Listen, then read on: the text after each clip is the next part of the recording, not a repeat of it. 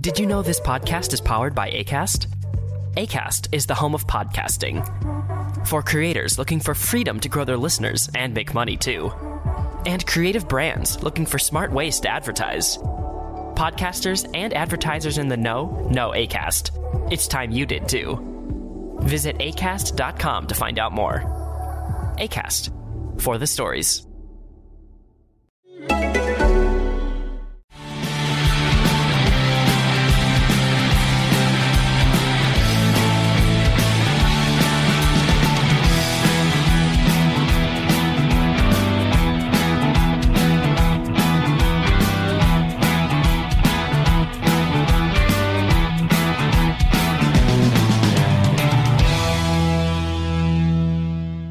Hello and welcome to today's Wolves Fancast. Richard Hobbs here to preview the upcoming derby match, first of the season that we've got against Aston Villa. I am joined by Dan Wiseman from the Heart of Holt podcast. Dan, how are you today?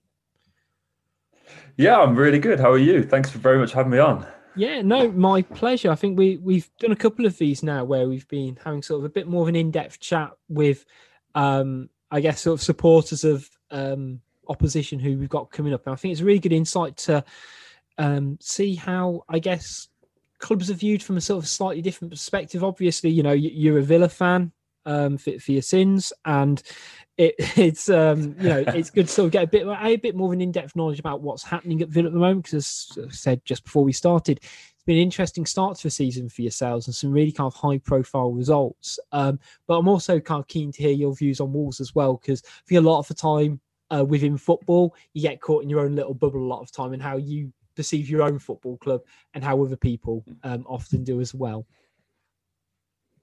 Yeah, definitely. I mean, in regards to Wolves, I'm not particularly a Villa fan that gets caught too much in this whole derby stuff and everything like that. You're a club that, I think a lot of fans would probably be hesitant to admit that they admire, but I'm not one of those. You guys have been. It's really good to see a Midlands side competing as well in Europe as you guys did last season. I mean, you guys went out in the quarterfinal of the Europa League, and that's no shame to go out to a side like Sevilla, who are, the kings of that tournament. And it's been really good to see a Midlands side getting up there and competing. I mean, hey, I'd much rather it have been us guys, but of course, but no, it's been really good. And you're a side that, as I said, you've for a long time now, the vision that you guys have had, and you've really been a model example of how to come up from the Championship and progress in the Premier League and really establish yourselves in a really short amount of time. And we're still in the process of trying to do that. And that's what this season has reflected.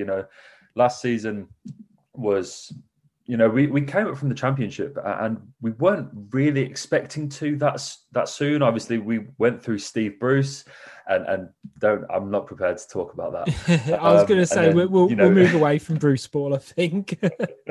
God, yeah, honestly, please. And then Dean Smith came in, and we had this crazy 10-match win run, and it just picks up pace. We were 13th when Dean Smith took us over.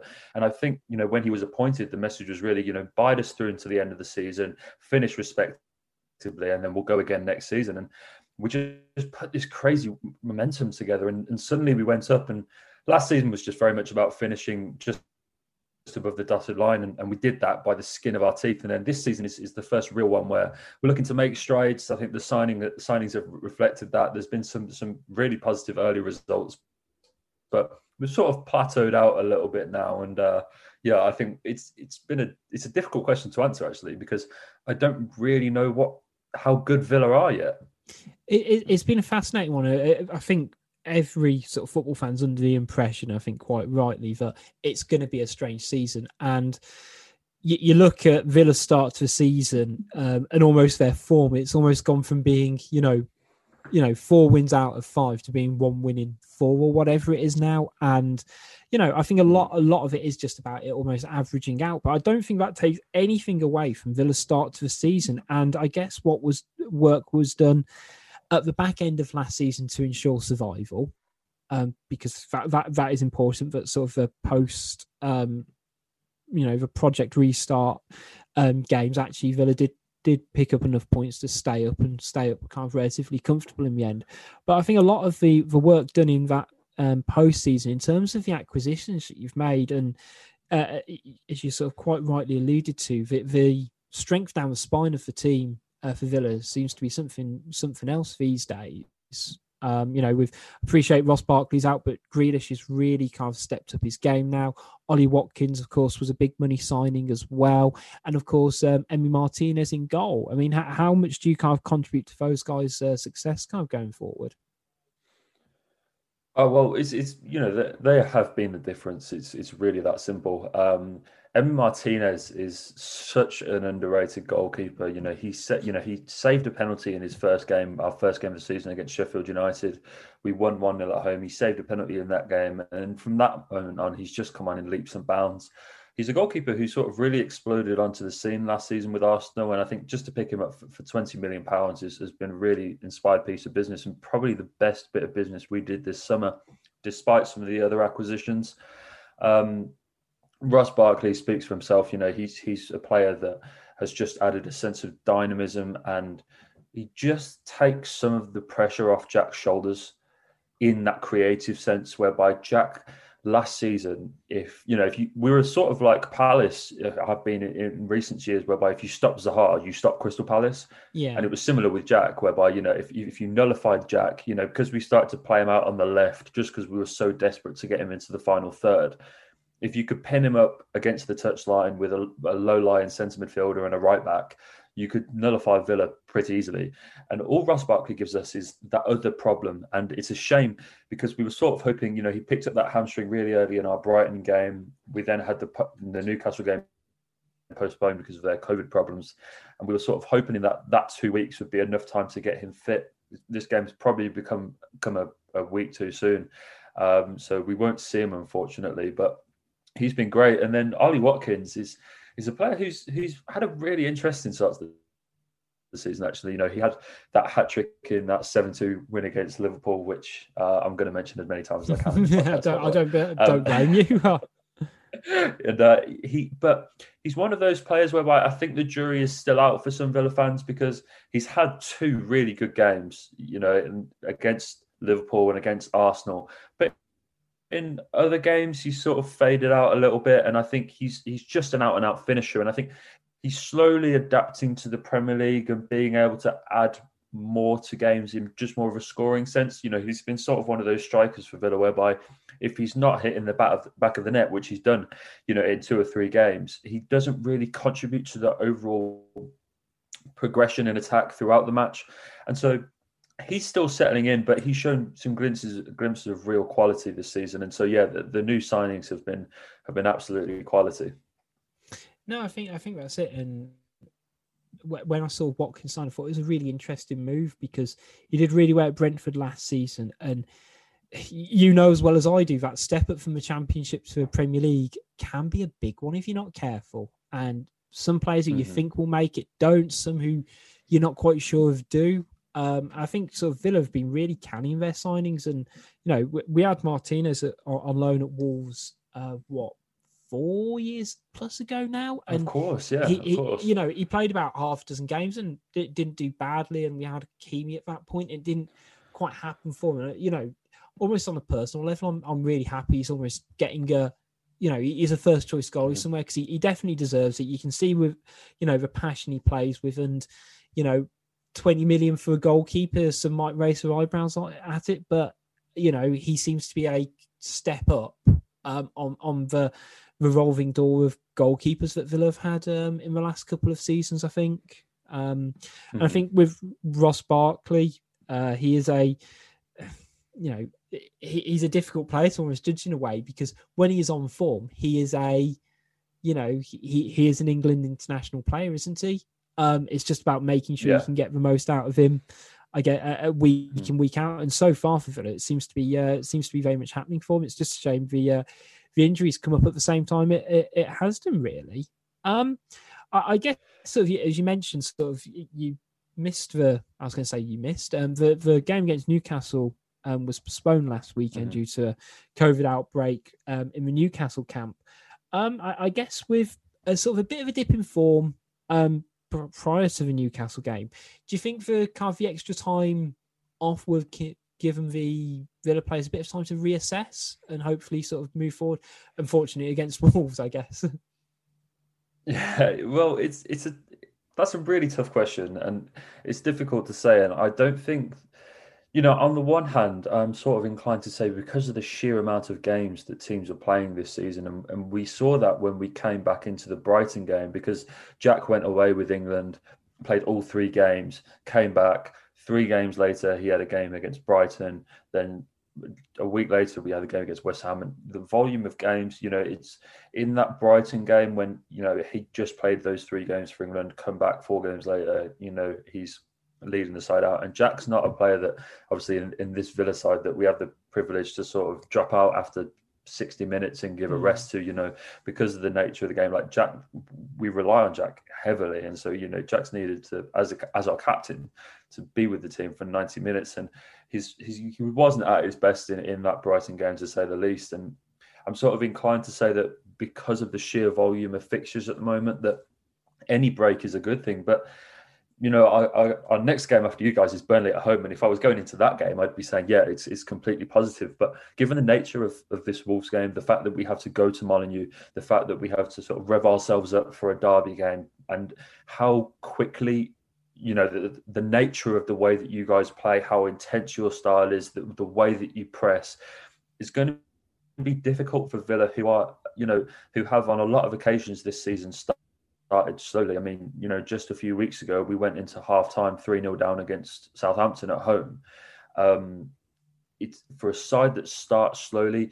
I do have those little inklings that maybe that 2-week game will just cause Villa to be a little bit sluggish in those early phases. And you'll just decide that, even without Raul Jimenez, and I just want to say it's so terrible what's happened to him. And I was really pleased to see that he's out and back with his family. He's out of hospital now. And even without Raul Jimenez, you just have so many different threats in the side, which I'd love to talk about. And that's my only fear with this little 2-week break, is that it's going to be quite hard to get ourselves back up to match pace in a game like this after that extended spell. No, I think you can, again, I think you're completely right that a break can sometimes be a really good thing for players, and, give them that chance to recalibrate and move forward, but sometimes almost a little bit too long if they're not quite ready to come out of the traps quickly. And it's interesting that you sort of said that that Villa are slow starters, because that is often something that's held against the Wolves squad, that we tend to sort of peak later in games. It's only been, against the Arsenal that we really sort of stepped it up in the first half and really showed what we're about. And it was interesting that we talked about kind of summer signings, and goalkeeper signed off perfect. Few midfielders. Matty Cash is coming as well. I'd quite like to have seen down Wolves, if you want my honest opinion, because I think he fits our mould. Say Barkley and Watkins, but the defence is probably still a bit of that question mark. And if they're not quite on their game, Wolves are without Jimenez for a foreseeable future. And, we'll touch on to the game at the weekend in a second, but it's good. Wolves still have quite a lot of pace going forward. And, if we've got the likes of Traore, Podence, Neto, that is a quick forward line to put those defenders under pressure if it's still arguably the weaker aspect of the team on paper, from the outside looking in. Mm-hmm. Yeah, no, you make a very fair point. And the defence has been so hard to gauge this season, because away from home, it's been a really interesting one. So obviously, we our last game we lost 2-1 against West Ham, and those were the first away goals we've conceded all season. But at home, you go through the season, we obviously, we've shipped 4 at home against Southampton. We then conceded 2 against Brighton, and those kind of, going right back to the start of the season, we lost 1-0 at home to Stoke in the EFL Cup. And so it's been really weird in terms of how we go away from home, and we seem to be able to do a relatively good job of keeping things intact back there. But at home, we sort of fade out, and you guys have been defensively pretty impeccable at home. Yeah. And, I think you've conceded fewer home goals than any other side in the league this season. You've kept 8 clean sheets in your last 12 games at Molineux. You guys have been really solid back there. And so, if you're looking at sort of the trends and how we seem to do a relatively good job of shutting up shop away from home, and you guys are good defensively at home, then it suggests we're quite a tight affair. But I don't know. I can't see that, to be honest with you. I think the one lad that stood out at the back for us this season, it's someone that seems to constantly go under the radar, is Esri Konsa. Yeah. Who, for me, is better than Tyrone Mings. And Tyrone Mings is the one that gets all the plaudits. He's the one that gets the England call-up. And I think he's helped because he's got that versatility, whereby we saw him play at left-back quite a lot for Bournemouth, and he's got that left foot, which not too many English centre-backs have. But Esri Konsa has outperformed and is certainly more consistent than Tyrone. And so you never really know, as has been the case with the whole Villa team this season, you never really know what you're going to get from that back line. I think it helps a lot, as you were saying, that we've sort of had that carousel of goalkeepers go around in the last few seasons, that we've seemingly got that nailed down in Emi Martinez. Because, even last season, we started off with Tom Heaton. He then got injured. We had Jed Steer play games. We had Oya Neelan play games. We then signed Pepe Reina in January, and he played out until the rest of the season. So we had 4 goalkeepers that used last season. So it's nice that we've got Emi to sit in behind that back line and sort of be a consistent figure there. But yeah, it's such as the nature of our season so far. It's quite unpredictable, and the defence is probably a picture of that, to be honest with you. Yeah. Before we move on to the game at the weekend, because we're very close to going on to it, and I've got a few thoughts on it. Just briefly, what would classify as a successful season for Villa this year? Because you stayed up last year, which is literally the only, as a promoted team, it's pretty much the number one goal to finish 17th and above, hit that 40 points, and kind of go from there. But there seems to be a level of optimism around Villa this season. So I guess sort of what's kind of the aim for this year? Is it sort of just to, I guess, finish mid-table? Is that sort of the next kind of step for the club then? It's one of those whereby, we sit 12th in the league at the moment. And that, I think wherever you are in the league, whatever side you are, if you progress 5 positions at the table from one season to the next, I think that has to be classified as a success. And we finished 17th last season. We're sat in 12th. And if you'd offered me 12th at the start of the season, I would have snapped your arm off, to be honest with you, because each one of our last 3 seasons has gone down to this big do or die game. Because if you take it back to the Championship, we had the playoff final against Fulham, where Tom Cairney scored and we lose. The next season, we had the playoff final against Derby, where we go up. And then last season, I don't know if you remember, we had that game at West Ham, whereby on the last day of the season, it was sort of us or them, and we needed to go to West Ham to get a point to stay up. We scrapped and we fought. Jack Grealish got the goal. We got that point and we stayed up. And it sounds quite bad, really. But I would just love mid-table mediocrity for one season. It all said and done by April. I haven't got to worry. No threats of relegation. So if you offered me 12 at the start of the season, that would have been great. But we really turned some heads early on in the season. We were sitting as high as second at one point. It was us and Everton at the start of the season after 3 or 4 games. And it sort of built a sense of optimism. But as I said at the start, the top of the pod, that I think we are starting to see the Villa plateau out. And I think this sort of range from 12th to about 9th is probably where you'll see the Villa end up. And hey, if we move up the league table by 7 or 8 positions, that is a huge, huge success. No, I completely agree. And it's funny because Wolves are in almost, it's being called a transition season, because when we came up originally, we finished 7th, which is fantastic. But then we finished again 7th last season as well with Europe, which is great. I sound like I'm just humble bragging now. It's not meaning to be. It's almost not like at all. Not at all. Do you know what I mean? It's like, well, if the aim is to keep progressing, to hit that top 6, it is quite hard, isn't it? For us, and I almost envy in a way that. Not that we didn't start so well, but actually, I think prior to a couple of the signings, I think I had Villa pegged down for relegation. from last season. Mm-hmm. But those that say the scoring of Spines made such a big difference.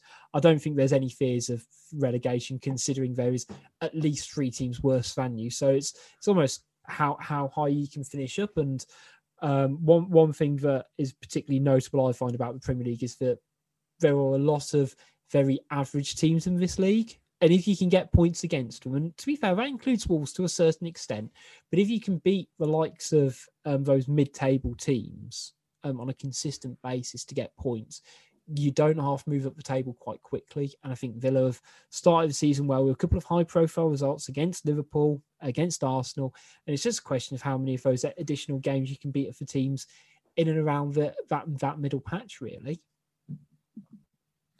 Yeah, absolutely. And that's probably the slightly concerning thing, is that we haven't really managed to do that. We've lost to Brighton. Southampton, I'm sort of a bit hesitant to include in that mould because of how well they're doing this season. But, they're probably, again, a side that we're going to be competing with around this season. We've lost to them. We lost 3-0 to Leeds. We lost to West Ham. And so, but then again, you flip that over. We've beaten Leicester away. We've beaten Liverpool. We've beaten Arsenal. It's so difficult. And as I said, there's no better stat to tell you how topsy-turvy this season has been than we've played 9 games. We've got 2 games in hand, and we haven't drawn one yet. We've either lost or we've won, and we've scored 20 goals. We've conceded 13. It's a really bizarre sort of flip-flop season with the Villa, and I think this run of games, we've got those games coming up that you talk about.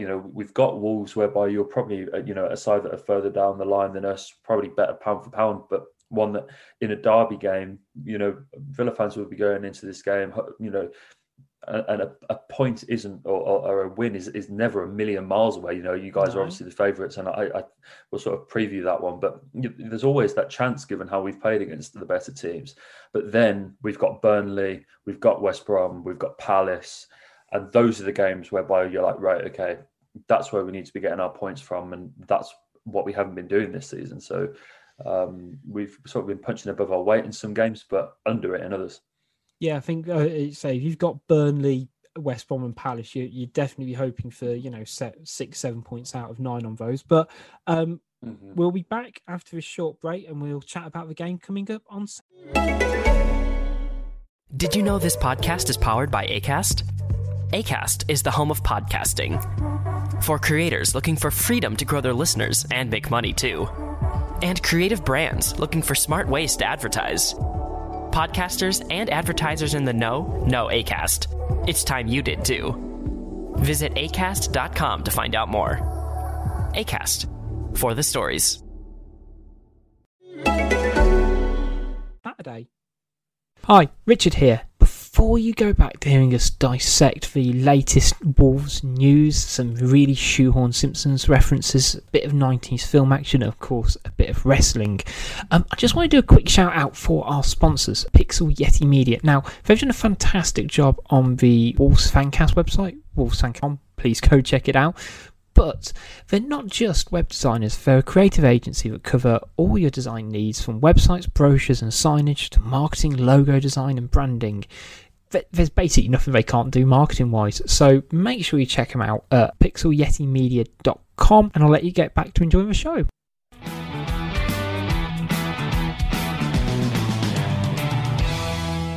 Welcome back. So, as we've said, Wolves will be playing Villa on Saturday at the early 12:30 kickoff. As we sort of said, I think it's quite an even contest going into this. Wolves have had a difficult game on Sunday against Liverpool, where we sort of got handed a 4-0 drubbing at the end of it, and there are parts of it that were positive, but there was a bit of a defensive collapse in the second half, which was never good, and we've had 2 of those this season. But on paper, we still have a very strong team despite Jimenez's long-term absence. I guess it's almost in a way it's almost a tale of 2 injuries. So how do you kind of see Villa lining up without Barkley? Do you think it'll be sort of very much a like-for-like replacement with someone else kind of dropping into a bit more of attacking midfield role, or do you think it will sort of be very much a bit of a shift to, as you mentioned earlier, to make sure Grealish has still got that additional support around him? That's such a difficult question to answer, and that's the big question mark in this side because, Ross Barkley went off after, I think, 45 seconds in the Brighton game, and Dean Smith's answer to that was to put in Bertrand Traore, who's another one of our summer signings. We signed him from Lyon for about 20 million that we haven't actually seen yet, and his response was to drop him into the 10 role in a 4-2-3-1, just a like for like with Barkley. And it's not, Bertrand Traore is more, certainly more of a winger. He's not really suited to that role. It didn't really work in that game. Louise and McGinn didn't have the cover. We then, against West Ham, decided to drop in Conor Hourihane in that like-for-like swap that you were talking about in a 4-3-3, whereby Hourihane operated on the left-hand side of the midfield. He hasn't played for us since September, Conor Hourihane, and he looked a little bit off the pace in that game and probably didn't help in that 2-1 loss. And so there's a bit of a question mark now whereby do you drop someone like Marvelous Nakamba, who's one of our holding midfielders, into the base of that midfield and then push McGinn or Louise up to fill that Barkley role and a bit more of a defensive setup? Or do you go back to Bertrand Traore, or do you try Conor Hourihane and just try and build his match fitness and getting him up to pace? It's a really difficult one. And I don't envy Dean Smith for having to make that decision. My honest opinion is I think it will be a similar lineup to what we saw against West Ham, and I think Conor Hourihane will be the one, just because it's your safest bet. It's the closest thing we have to a like for like, but there is that drop off from Barkley to the likes of Conor. But you guys have a similar problem this season, whereby, well, not this season as such, in recent games since that Jimenez injury, where you guys have tried a few different formations this season, it seems, and be it a 3-5-2 or the 3-4-3, and I think, correct me if I'm wrong, but it seems to be a 4-3-3 against Liverpool, where you try to match the man for man, and without Jimenez, do you think it will be young Fabio Silva leading the line? Well, I think you've raised a good point, and I think prior to about 2 weeks ago, if we were having this conversation, I think you'd have kind of said, well, Wolves are going to either play 3-5-2, 3-4-3, and you've been able to name 8 out of the 11 starters pretty comfortably. Now, it's a pretty much a big question mark. We did well playing with a back four relatively well against Southampton. We created chances. We beat Arsenal playing the same formation. Jimenez gets injured early. Silva comes in and does a good job, to be fair, for a young lad, and it acts as a real pivot point for the attacking players around him, or at least I thought anyway. And then I think Liverpool, it was a tough game, and they went almost without a striker. Still kind of kept 3 at the back. Cody makes, I was going to say, an uncharacteristic error. He only seems to make errors against Merseyside teams, apparently. Where if you look at interestingly, I don't know what it is, but I think I saw an Optastat where he's led to sort of 4 errors that have led to goals. 3 of them have been against Liverpool, 1's against Everton or something silly. So he's a consistent defender anyway, but he played well in a back 4 against Arsenal, so there's no real qualms against it. I think it just the game almost just got way too ahead of themselves. Almost what happened to Liverpool against Villa happened to us against Liverpool, that as soon as that second went in, their heads dropped. But we attacked well in the first half and we created a couple of chances. Personally, I'm almost a little bit old school in a way that I like to have a central striker, a number 9 who players can pivot off. It's just a question of whether Silva's I was going to say, it sounds harsh when I say good enough, but he's in the first team. He came for a lot of money, with not a lot of experience. But he is the only other senior striker we have at the moment. And personally, I'd start him against Villa and almost go for that 4-2-3-1 with Traore, Podence, and Neto just behind Silva, because Traore in his day can cause anyone issues. It's just about finding that day. Neto's really stepped up for us this season, and Podence has been has really kind of found his feet at Molineux now. I think it's going to be very interesting that you say Wolves have got a very good home record the past sort of dozen games or so. Villa seem to be doing better away from home as well in terms of keeping clean sheets. But I feel there's almost quite an opportunity for goals in this game if both teams kind of approach it how they have been.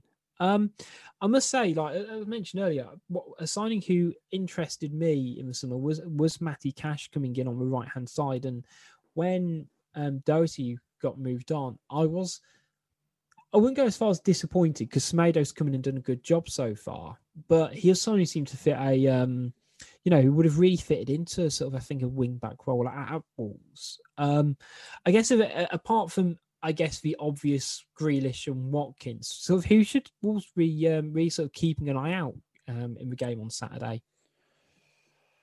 No, it's a good point to raise about Matty Cash, and we've been so impressed on the whole with how he's, you talked earlier about how that step up from the Championship to the Premier League can be quite sharp at points, and players can struggle to, make that step up. And it was a bit of a shame for Matty Cash because the context around his signing, whereby, we finished the season and it was clear that we needed investment, we needed a step up in quality, and we needed it quickly.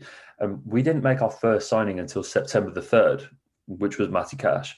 And so Villa had been waiting. And as the time went by and we went through all of, July, all of August without having making a signing, there was a sense in Villa fans whereby, okay, we've waited a long time. This first signing is going to be a big one. It's going to be worth waiting for. And then it's Matty Cash, and that's no detriment to Matty in that, but Villa fans were expecting, a real household name, maybe a new striker or something like that. And Matty Cash came in for £14 million, and it was sort of like okay. But he's been brilliant this season. And when he turns it on, he can provide a real threat down the right-hand side. Grealish and Watkins are obviously the danger men, but we signed Bertrand Traore to replace Trezeguet on that right-hand side. Trezeguet was a real weak link last season. I think he scored a consolation goal at Molineux last season. But, it was clear for a lot of last season that Trezeguet wasn't up to it.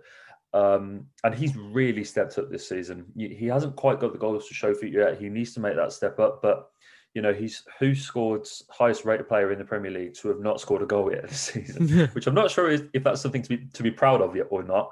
But it just sort of shows that he's really up-leveled that all-round game. He works so tirelessly.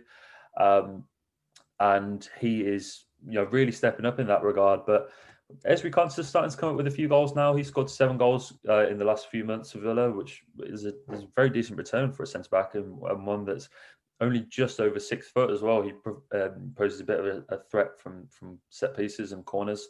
So the main threat is obviously Jack Grealish, and it will always be. And he's a player who has taken his game to a completely different level this season.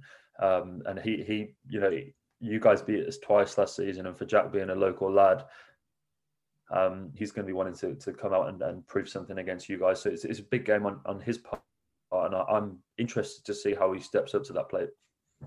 No, definitely. I think especially with sort of Wolves' defensive, I wouldn't quite call it fragilities at the moment, but we're still kind of finding our feet. It's going to be interesting to sort of see how a player of Grealish's quality works on it, because he's one of those where you say he is Villa through and through, and there's a part of him where you love to hate him, but from the outside looking in, if he wasn't playing for essentially a local rival, you can't deny how good he is, even with some of the additional stuff around his play. But all players are like that, so I won't necessarily go into it because it's one of them, and you can always sling it back and forth quite easily, especially with say what Conor Cody did on Sunday as well in terms of trying to win a penalty. So there's very little moral high ground in judging players' actions. He looked so sheepish after he did that. I mean, even his face was like, "Did I just do that?" Like, bless him. I'm a real big admirer of Conor Cody, and his face after he did that was a picture. Bless him. You can tell that's not his way of playing. No, exactly. I mean, you've mentioned Cody then. I mean, are there any other sort of Villa players? Any sort of Wolves players that sort of you're interested in sort of watching a bit closer on Saturday? Well, at the top of the season, over on our podcast, we did a little preview of the season, and in each team we picked out a player that we were expecting to stand out, and mine was Daniel Podence. Yeah, he's a player that I thought was a real good signing, because you signed it back in the January, didn't you? Yeah. And he was a player that I was really excited to see in the Premier League. You know, he sort of made for a name for himself way back at Sporting. Had a good season with Olympiacos, was coming in, and I was really looking forward to see what he could do, especially in a side like yours. And it took him a little while to get into the frame, but no, I really like what Daniel Podence offers, and that goal against Arsenal was lovely. Pedro Neto as well. I mean, you guys have done a fantastic job of keeping him under the radar, because I every time I watch him, I'm really impressed. I mean, Adama is a player that Villa fans know well. Obviously, you know, with his time with us, we definitely didn't get his better years, and I think one thing that Nuno deserves huge credit for is how he's nurtured Adama and given him that, not just an end product now, but, you know, again, to reference that Arsenal game, which, you know, I thought you guys were so impressive in. He's found a way to operate in the middle third now. You know, he played that lovely through ball after that nice little roulette, which I think came before the Podence goal. And he has, you know, added more than just an end product to his game. And so when he turns it on, you know, Adama is always a threat. But yeah, Pedro Neto and Daniel Podence are really good players. And I'm also a fan of Fabio Silva. I mean, he's a player that, you know, that's a signing that really raised eyebrows, especially given the fee to pay for an 18-year-old. I don't think too many people knew about him, but, you know, he's the youngest kid to ever play for Porto. And for a club with that kind of academy, to hold that, you've got to be a serious talent. You know, he went on, he got first team goals with them, got 3 or 4 in about 10 games or something like that. And so I'm really excited. You know, he's definitely one for a future. And I think it's a shame that he's sort of been thrust into the team like this in the wake of Jimenez, because they're massive boots to fill with Jimenez. I mean, you know, you've got some seriously big clubs that are going to be looking for strikers when you know, the next transfer window rolls around, the likes of Barcelona and stuff like that, who are going to be searching for number 9. And I don't think they could do much worse than Raul Jimenez. Yeah, he's a really good player, and it's a shame for Silva to be sort of thrust into that position and then I have to fill those boots, because Jimenez is the guy in that Wolves team. But no, Neto and Podence, I'm big admirers of. Yeah, I think I was going to say, completely agree with all the points, and I'll sort of pick out the Neto one in particular, because when he signed it, he came as a joint deal with another player called Bruno Jordão, and at the time Bruno Jordão. Jordão was the one who was sort of a bit more highly rated. But Neto just seems to, it's almost like every game he's played, he's improved a little bit more. He's bulked up in the last 12 months as well, particularly, you know, the first few months of the season. He was coming in, he was looking very lightweight, but he's clearly worked on that aspect of his game. And ever since pretty much a year ago now, when he was sort of becoming a first team regular, every game he seems to just improve that little bit more, which is exactly what you want from a young player. So, you know, I think, again, he seems to be quietly just doing the business for us and stepping up and producing chances. And it's going to be interesting to sort of see how Wolves do without Jimenez. I'd be surprised if we don't go for a striker in January, whether it's just a short-term deal or almost having sort of a level of competition for him. But before we wrap up today's show, as I said, it's going to be an interesting game on Saturday. I think it's going to be quite an open game as well. But what do you think the score's going to be, Dan? That's a very good question. You know, my heart says I can't see us going and winning, to be honest with you. You know, we're a completely different animal with Barkley in the side, and we are just, without Barkley, we are a little bit too much like last season in midfield. We lack a real dynamism and a sense to be able to dictate and control games and just have that added threat coming from the middle of the park. So a win, whilst it's not off the cards given our away form, I just can't see it given how we've played in our last 2 games. So my head says a 2-1 loss. My heart says a 2-2 draw. I think it will be really close. But yeah, 2-2 or 2-1 to you guys, I think, is probably going to be my prediction, unfortunately. I was going to say mine was going to be 2-2 for the same reasons as yourself. I'm a bit anxious about how Wolves are doing defensively at the moment. You know, we do seem to be shifting to a back 4, and they're still working out the kinks of it.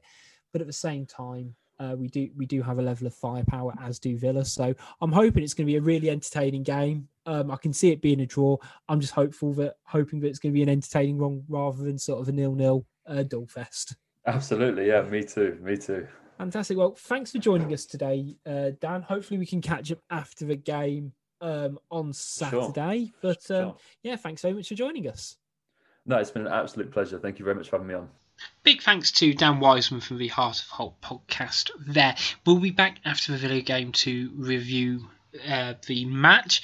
In the meantime, make sure you check out our YouTube page where we've got lots of great content coming out, from Thief for Greek to Gully's tactical analysis to the post-match reviews from fans from all across the world.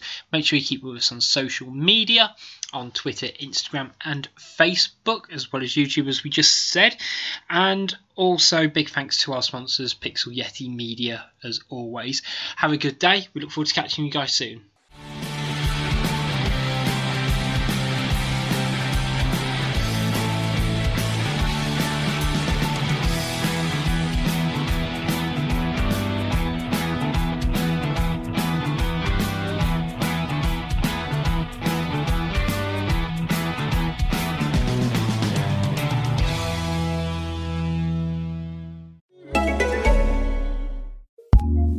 Acast powers the world's best podcasts.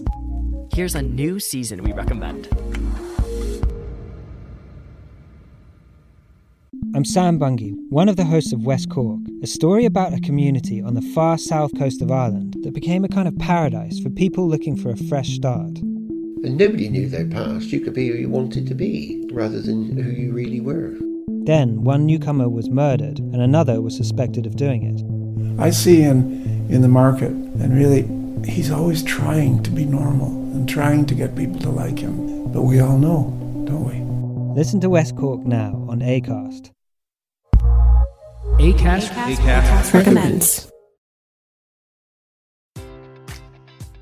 Enjoy all your favorite sports like never before at BetMGM. Sign up using code CHAMPION and receive up to $1,500 back in bonus bets if you don't win your first bet. When you register with BetMGM, you'll get instant access to a variety of parlay selection features, live betting options, and the best daily promotions in the business. And with BetMGM at your fingertips, every play and every game matters more than ever. Remember to use code CHAMPION and receive up to $1,500 back in bonus bets if you don't win your first bet. Place your money line, prop, or parlay bets with the king of sportsbooks today. BetMGM and GameSense remind you to play responsibly. See BetMGM.com for terms. 21 plus only. Virginia only. New customer offer. Subject to eligibility requirements. Rewards are non-withdrawable bonus bets that expire in 7 days. Gambling problem? Call 1-800-GAMBLER.